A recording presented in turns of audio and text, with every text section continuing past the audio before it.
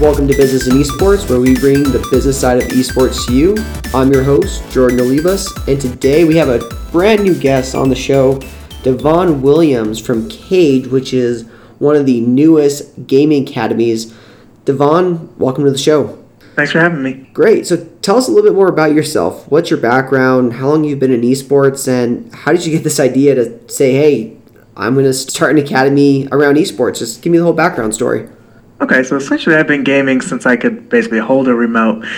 Ever since Halo 1 came out in 2000, I've been basically gaming with all of my friends. And then eventually I realized, hey, can't we take gaming to the next level? Is like gaming with your friends all you can do? Or can you go to tournaments and can you do more? Can you make money off of this? Can you make this into a career? So at the start of Halo 2, we actually entered tournaments. We started going to local tournaments. We started looking up, hey, what is the next step? How do we get to that level where people recognize our skill and it's not just we're no names online? Right. Essentially, that's where the basic foundation of Cage came from. So as I was growing up, my gamer tag has been since 2000 Century. So as I was making things, everything was named Century. As soon as I went to college, my name was still Century. It just turned into Final Century because I told myself I wasn't going to make any more gamer tags. I had Century 1 all the way through Century 16. I was like, okay, these email addresses are getting out of control. Absolutely, man. Good stuff. So what games are you into? Are you playing League, Fortnite? What's your main go-to? I've dipped into everything. I've played League, I've played StarCraft, I've played Overwatch, I've played Halo, I've played Call of Duty. So right now I'm playing, just because it's like the latest and greatest fad, and you can't go without trying all the games. So I'm playing I used to play Fortnite in tournaments with that. And then now I'm playing Realm Royale, which is just Fortnite by still Epic Studios. It's just Fortnite with mounts. So you can move faster and you can make those storms. I love it, man. Good stuff. Well, hey, I'm happy to have you here. And, I think with the business and esports trend, no pun intended, I think there's a lot of business opportunities. And if you look back at any of my previous episodes, whenever I talk about a news story, I always talk about where is the opportunity in this. And I think it's something you've really capitalized on. And a lot of academies out there will teach you how to play really well, whatever game you're playing. They have multiple coaches. But for Cage, how does that differ? What are you doing differently out there? Okay. So the foundations of Cage is whenever I saw people go from playing online to playing in tournaments next. Then you go to forming a team next. Then you go to trying to find a coach next. Then you go to trying to find a sponsor next. But me and my team saw this as sort of like you'd see in the business world, a process. So no matter which person, which gamer, whatever background they had, they all had to go through this process. And we were like, if we teach them the process of, hey, you should do this first. Hey, before you look for a coach, make sure your teamwork is there. Before you try to enter a tournament, make sure that make sure you have a coach and that coach is guiding you to victory.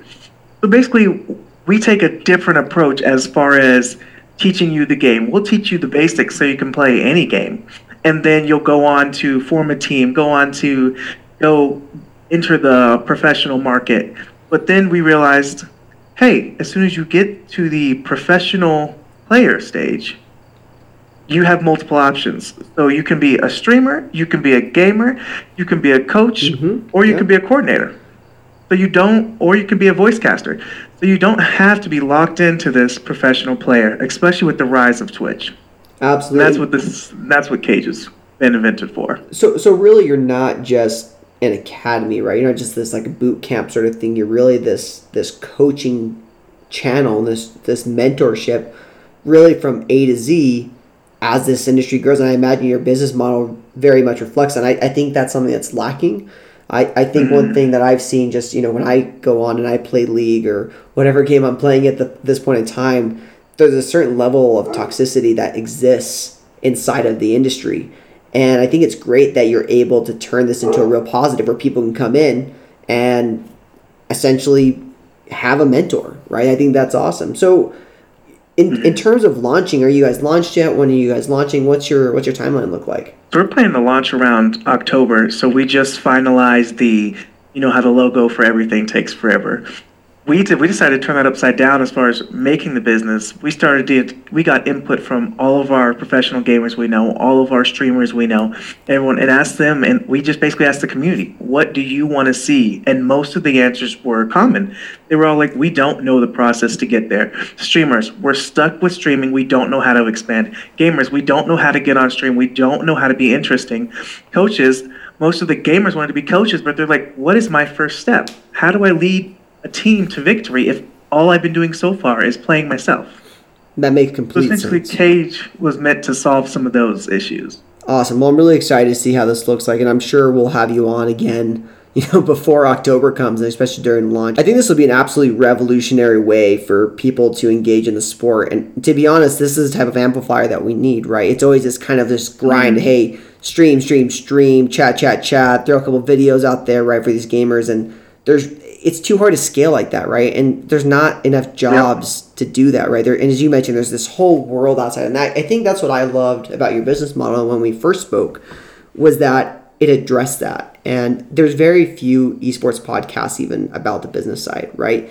And even then, they still kind of talk a lot about, hey, this streamer is doing really well, or this Twitch player is getting really hot. It's like, well, that's not really what I want to talk about. When you look back at any of my other episodes, I don't really talk about players and teams that much, unless there's some sort of major acquisition.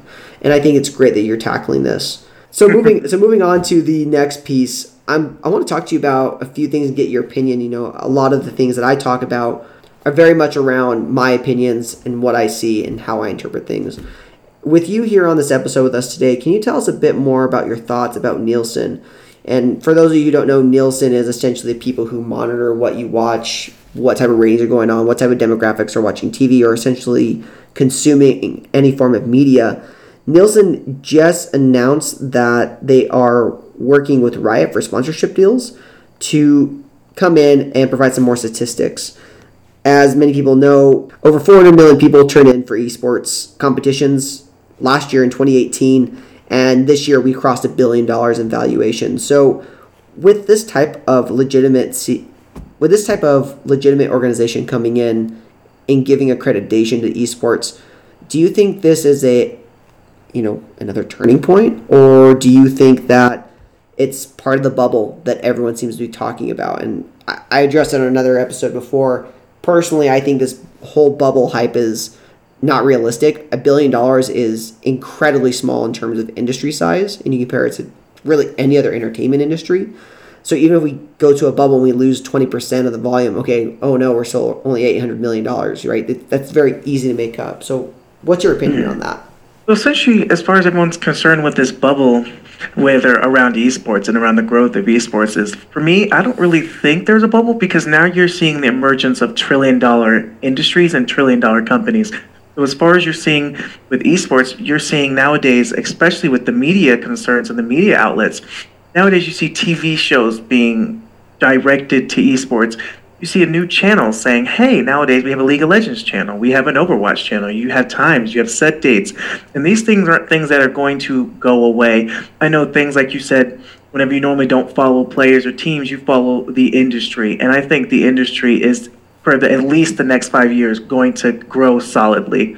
And when I talk about that, I'm talking about nowadays you even see academies and universities providing sponsorships to people doing and pursuing esports, and not just pursuing the pro gaming, pursuing being an online, essentially a media outlet, and essentially an online digital entertainer.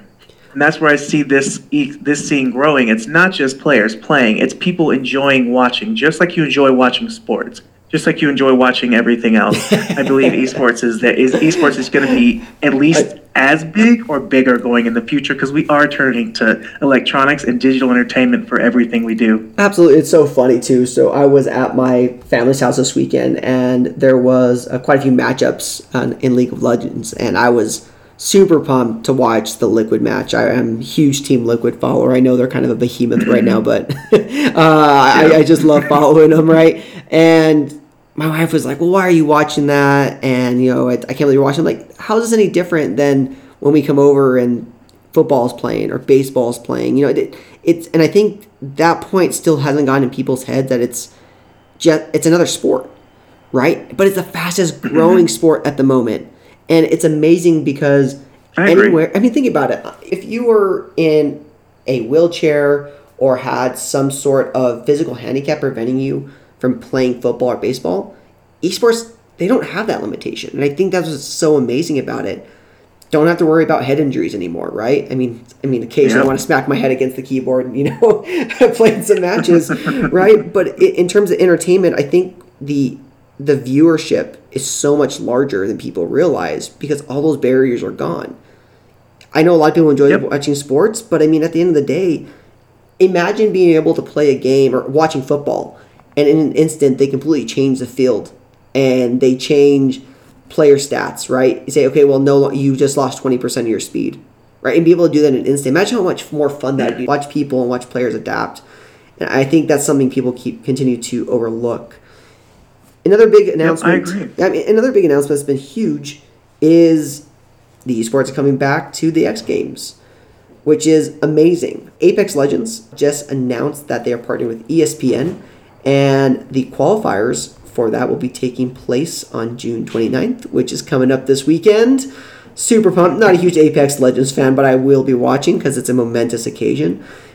In terms of becoming a legitimate sport, what games do you think are really going to be on the rise? I think Overwatch has kind of seen its glory days kind of dwindle a little bit. What games do you kind of foresee coming up out of the woodworks that are going to be more popular? And not necessarily game titles, but do you think it's going to be FPSs, real-time strategy games? What's your opinion on that?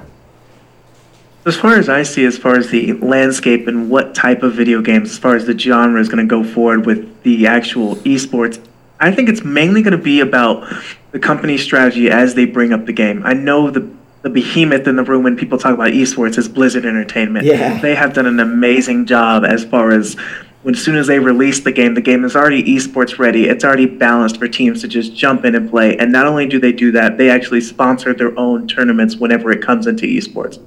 That's such an amazing point. Good. Yeah, no, I would say that's an amazing point, and I love the way you put it. It's esports ready, right? I think some of these games aren't really esports ready. You have these publishers releasing these games, and I think companies obviously like Riot, Blizzard, Epic, obviously they're coming around to it.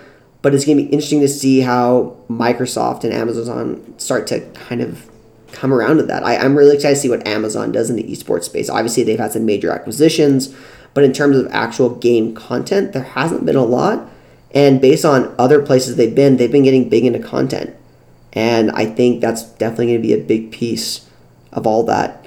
In terms of business opportunities that come out from your business, and once you get up off the ground, what type of people are you looking to employ? Are you looking to employ coaches? Are you looking to employ HR specialists? What are you going to be looking for your first 3 or 4 hires?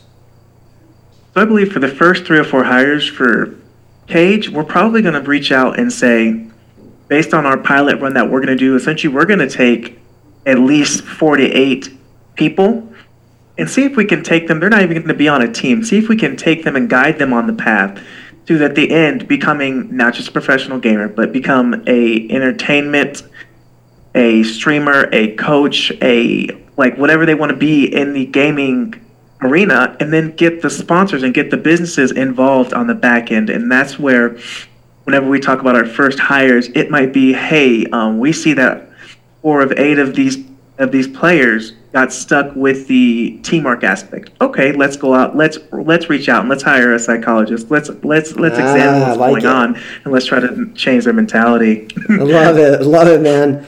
Awesome. Well, everyone, Devon, thank you so much. Once again, everyone, this is Devon Williams from Cage Academy. They are going to be launching in October. I think this is going to be awesome for you guys. I think it's going to be awesome for the industry. I cannot wait to see where this goes. Once again, thank you for your time today. As always, everyone, please be sure to subscribe to us wherever you get your podcast from. And be sure to visit us at businessindesports.com. This is Jordan, signing off.